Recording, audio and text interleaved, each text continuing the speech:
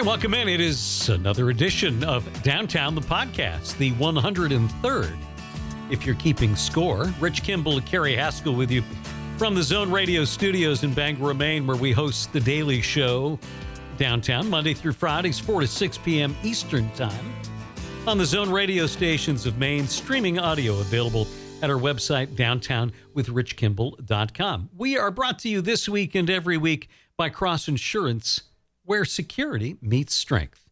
A couple of interesting conversations for you this time around. One with a pair of actors who star on the new Apple TV Plus series, Home Before Dark. British actor Jim Sturgis and talented youngster Brooklyn Prince coming up in the second half of the podcast. But we get things underway by welcoming back one of our favorites here on the podcast and on our radio show.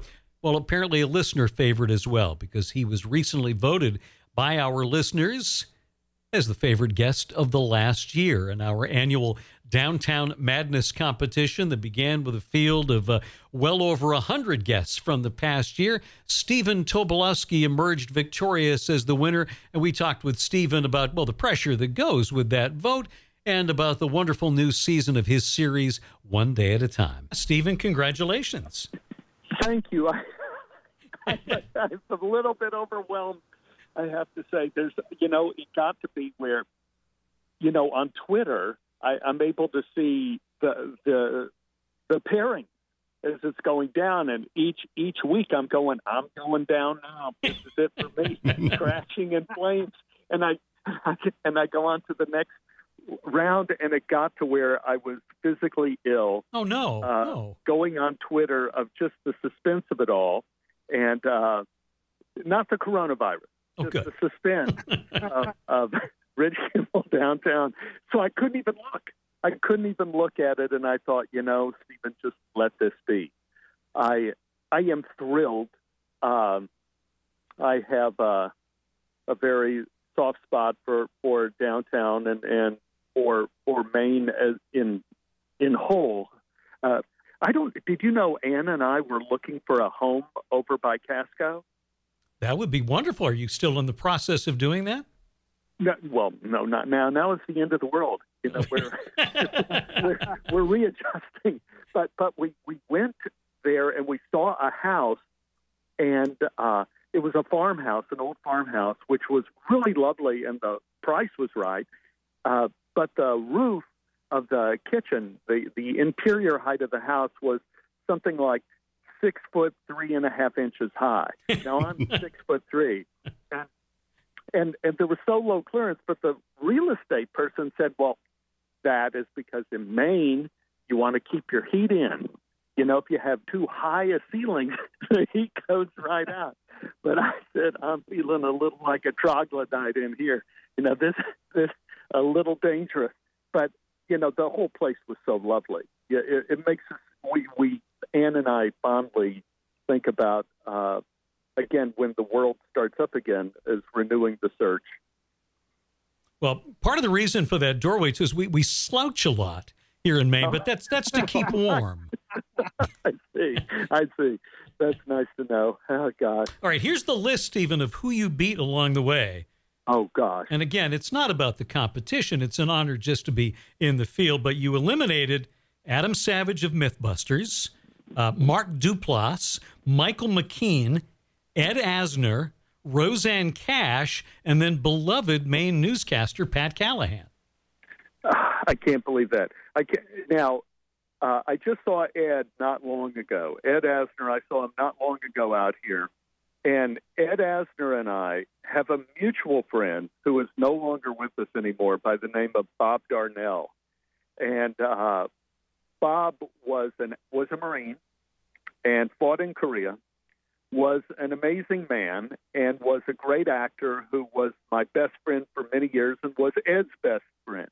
And so we always share Bob Darnell's story. So I saw Ed, but I had no idea at the time he was my competition. So the next time I see him, I'll rub it in his face.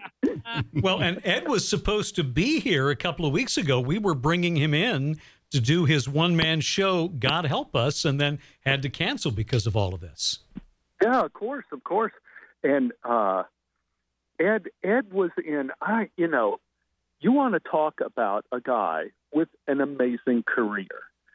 Where Ed met my dear friend Bob Darnell is that Ed was in the Broadway production of the Three Penny Opera by Bertolt Brecht, the original production with Lotte Lenya, who was Rosa Klebb in From Russia with Love. Yeah. Lotte Lenya was the original actress from Berlin who played Pirate Jenny or whatever that part was, and Ed tells the story of Bob Darnell at the time. He was a Marine, fresh out of Korea, and he was the understudy for the lead actor in the play, McKeith, and wonderful role. Anyway, Ed tells the story of when the McKeith suddenly got sick, and Bob had to go on stage for him on Broadway, his first performance on Broadway.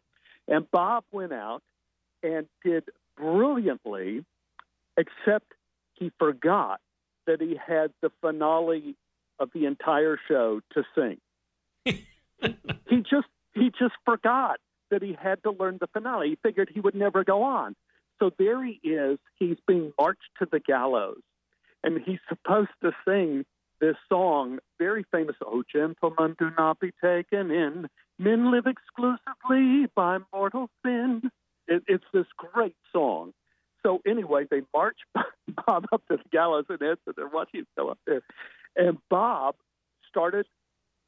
he hears the introduction, and he doesn't know what the hell to sing. And so he starts to make up something that sounded like German. He doesn't speak German either. So he gets the Schlock and Bond. And he sang the whole song in German gibberish, his first performance on Broadway. I love it. And hysterical, ridiculous. Well, we want to tell you too, Stephen, how much we love the new season of One Day at a Time. This is, I think, it's been the best season yet. How fun was it to have that Beast costume and do the Halloween episode? That was great. Yeah, the Beast costume. I should have known something would go wrong. The Beast costume fit me perfectly. Of all things, when you order something like that over like Amazon.com, right? Like a Beauty and the Beast. So they ordered it off the rack, and they put it on me, and the Beast costume worked. I need a little double stick tape to hold the horns on my head.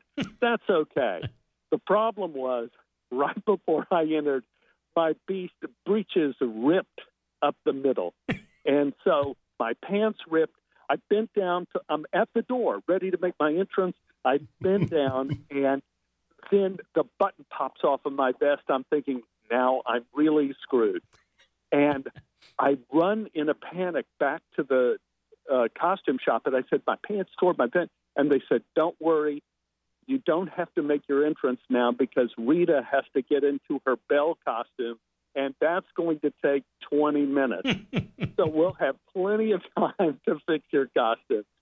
So Rita and I had so much fun doing that show. Now, let me tell you about just a little heads up since we're doing this, previews of coming attractions. We have a very funny show on One Day at a Time tomorrow evening, Tuesday evening. Very funny show, and it's a show that all of us have lived through at one point in time. I'm not going to be a spoiler. And the show after that, the week after that, is one of those shows of One Day at a Time that I went like, oh my God. From the first read through to the final shooting, we went, this is one of the beautiful shows we have ever done. And that'll be the first 6 that we've done, and that's when Sony closed everything down. And so we have 7 more to shoot, and we'll shoot those as soon as they let us back in the stable. But it's closed down. I don't. Is Maine all closed down still? Oh yes, absolutely. Oh yeah. We had Isabella Gomez on the show a couple of weeks ago. What a delight she is. She's amazing. She is brilliant. She's a wonderful actress. She's gorgeous. and she's so sweet. She is one of the sweetest people I have ever met, and it's amazing. I've worked on shows where people don't like each other, and they have to pretend that they like each other. But on One Day at a Time, we truly love each other so much, and when we have problems, we have common problems. We don't have problems with one another. We have problems of how are we going to do this in a limited amount of time? How are we going to do this with the world falling apart around us? We have a common enemies that have made us closer together. And but when we do return,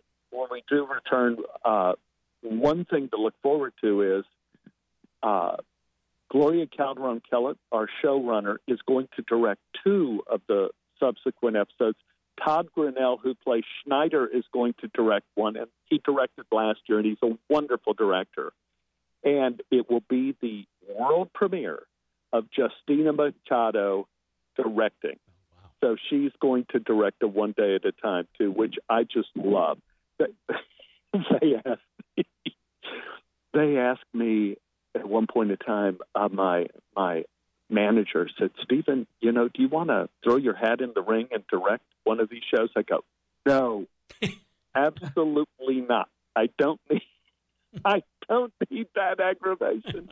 I don't need to have networks and studios yelling at me. The other, I don't. Oh, just let me act and get off stage. Oh, please."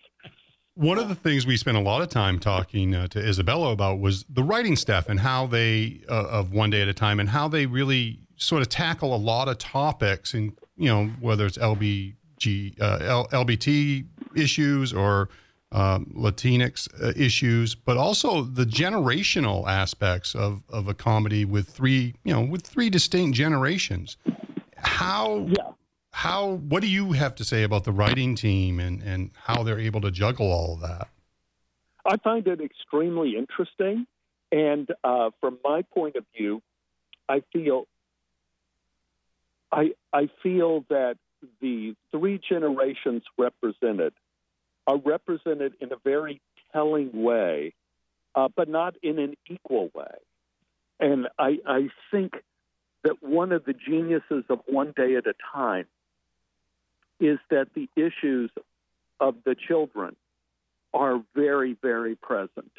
The issue of Isabella and sexual issues the kids encounter, bullying issues the kids encounter, are very specific and not just generic that you would expect from television shows normally. They're very specific, and therefore they feel very true. The aspect of the middle generation, if you would say that's Schneider, if you would say that's Justina's character, Penelope, those roles, especially Justina, who's the engine that makes the show run, there you see, I feel, behind real issues that adults have that nobody does shows about.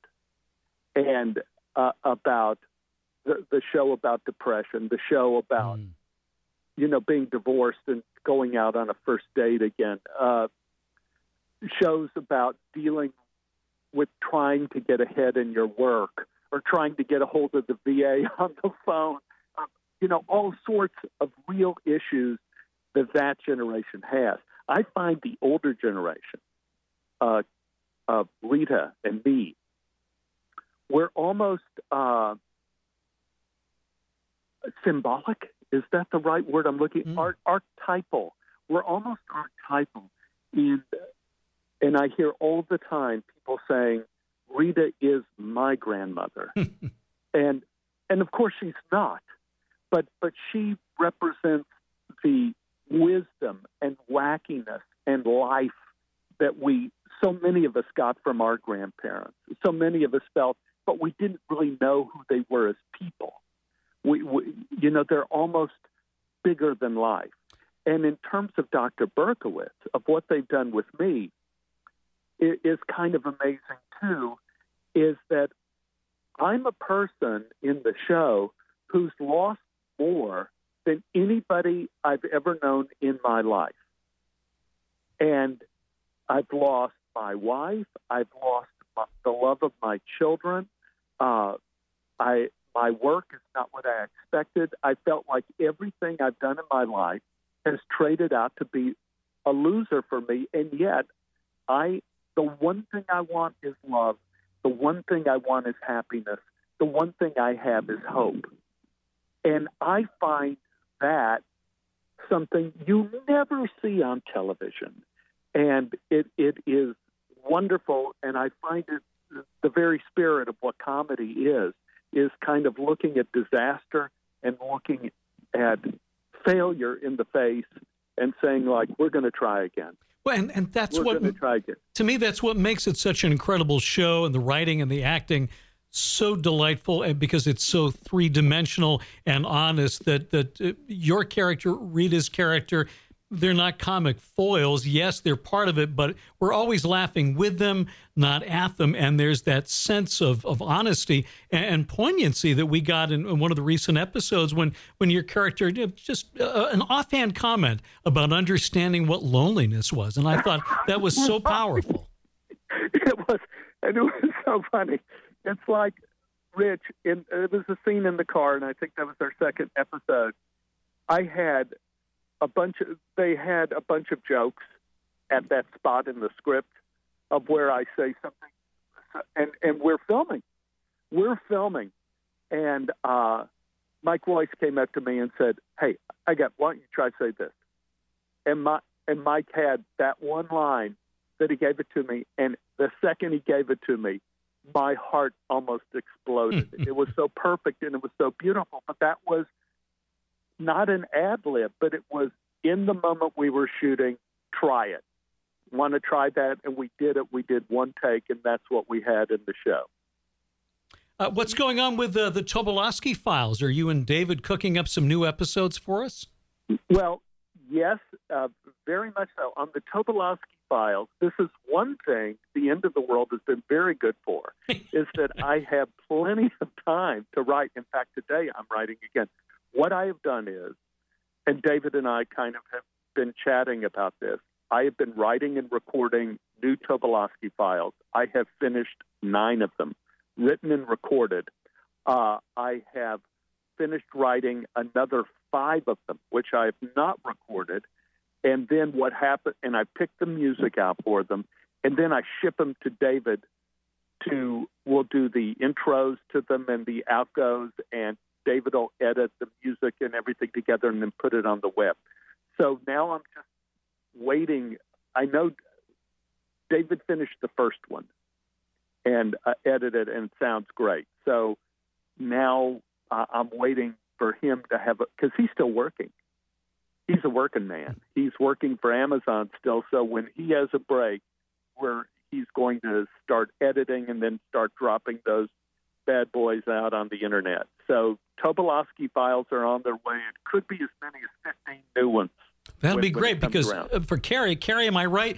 Carrie, you can't travel anywhere unless you have the Tobolowsky Files to accompany your journey. Yeah, it feels wrong to be driving without Tobolowsky Files loaded on my player. Yeah, well, I've got some good ones. There's a couple stories that are very funny, and then there's a couple stories that are not, that I've decided to tell. And so this will be very interesting, and certainly fans of the show, of the Tobolowsky Files, will be very pleased to have this added information to the backstory, so to speak. Excellent. And hey, Bruce Pratt, down there in Swanville, do you want to compare any gardening notes with Stephen while he's here? Yes. And all these beautiful pictures of the food and the garden. We finally have peas in the ground. We finally have peas in the ground. I worked diligently yesterday. I took a picture and I posted. It's, we were out in the garden, this garden, and you really get to know who a person is when there's a crisis. Yeah. Everybody says what romance is about is the bedroom. I've always said it's the emergency room. It's like, who will watch your back when you're going into the hospital? When you go out on a date with someone, you think, oh, she's a cute girl. She's from Georgia. You have no idea. So we have this garden, this lovely garden, and now it is the source of our survival. I'm walking in it right now, and we have chives, and we have onions, and we have peas, and we have tomatoes starting to grow. We have mustard and kale, and celery, and she's out here every day. She categorizes the food we have. She brings it into the house.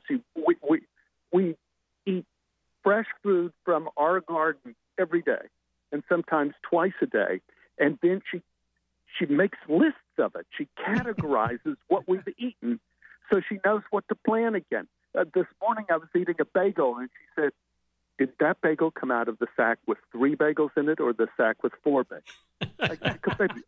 I don't know. She says, I have categorized all of this food. I have to keep track of what food we have coming in and out of the house. You must keep notes. Like, okay. So I am. Yesterday I had a quiche made with chives and leeks from the garden. It was phenomenal. Last night I had borscht, a soup made with beets from the garden. I mean, it was spectacular. Well, and she's a cooking wizard now. She's amazing. It's important to have a good partner for the end of the world, and I would say you've done well. Yeah, I would say so too. She made a pecan pie yesterday. Wow. And right now she's in the kitchen making rice pudding. Give me a break. It's so good. Well, Stephen, thank you as always. It's wonderful to visit with you. Congratulations again on winning the Downtown Madness Champion. No more stress about that for the next 11 months for you. We think of you as part of our downtown family, and we wish you and Ann so much good health and out of this on the other side. And hopefully we can get you back to Maine when the world is back on its axis. Well, thank you so much, guys, and thank you for the win. I really appreciate that. I appreciate that. I just feel the load of tension dropping off, and now I'm going to bask in the glory of it. Oh, God. But thank you, and have a beautiful time there in that beautiful, beautiful place we call Maine. Stephen Tobolowsky here on Downtown, the podcasting. Congratulations again to Stephen, our Downtown Madness champion for the second time in 3 years, and we don't vote, but if we did, he'd always be in our top 10 because we love it when he comes on. It's one of those guests that I just could talk with every single week. If he could make the time for us, I'd be happy to do that and look forward to it every week. Yeah. Very excited about new episodes of his great podcast, too, the Tobolowsky Files. Really looking forward to that. It'll be nice to have a full set for the next time I hit the road. There you go. All right, when we come back, we'll talk with actors Jim Sturgis and Brooklyn Prince about their series Home Before Dark after this word from Cross Insurance. Since its founding in 1954, Cross Insurance has grown from a small family-owned agency that started in Bangor, Maine, into one of the largest super-regional insurance agencies in New England. With a network of offices throughout New England, Cross Insurance works with top carriers to provide maximum value to you, your family, and your business. We are proud to be the official insurance broker of the New England Patriots and would welcome the chance to provide security for your team. For more information, visit crossinsurance.com. Cross Insurance, where security meets strength.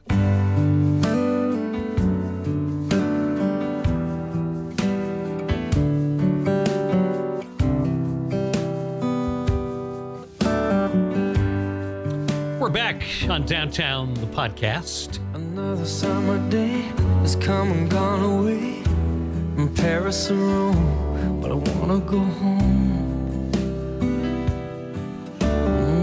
Our next guest star on the Apple TV Plus series Home Before Dark is a father and daughter. Jim Sturgis, a veteran actor, and young Brooklyn Prince, who dazzled people a couple of years ago alongside Willem Dafoe in the Florida Project. They, as you'll hear from our conversation, have a tremendous chemistry together, and we had a very good time talking with them about Home Before Dark. Brooklyn, can you tell us a little bit about your character of Hildy? Hildy is a precocious, I just learned what that word was, curious and very brave human being, but also she loves her father and will do anything for the truth. And you met the real Hildy. What was that experience like? I was really nervous. I was like, she doesn't like the way I look. Why has she seen the Florida Project and she doesn't watch my acting? And then I was like, okay, I just have to block these off. And when I met her, it was like an instant connection because I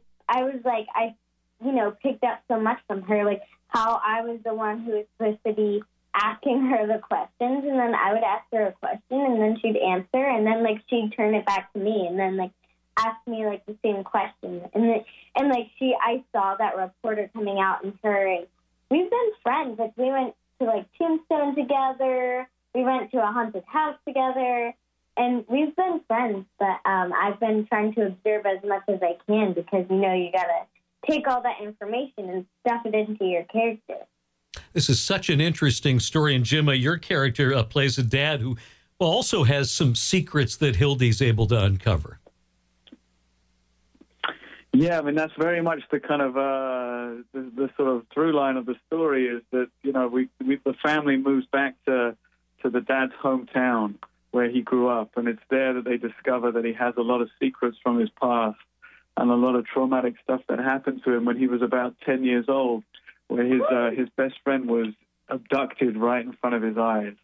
So it becomes quite a sort of traumatic and emotional journey for the dad character, and it's certainly his love and his connection with his daughter, who's an investigative journalist, as he is.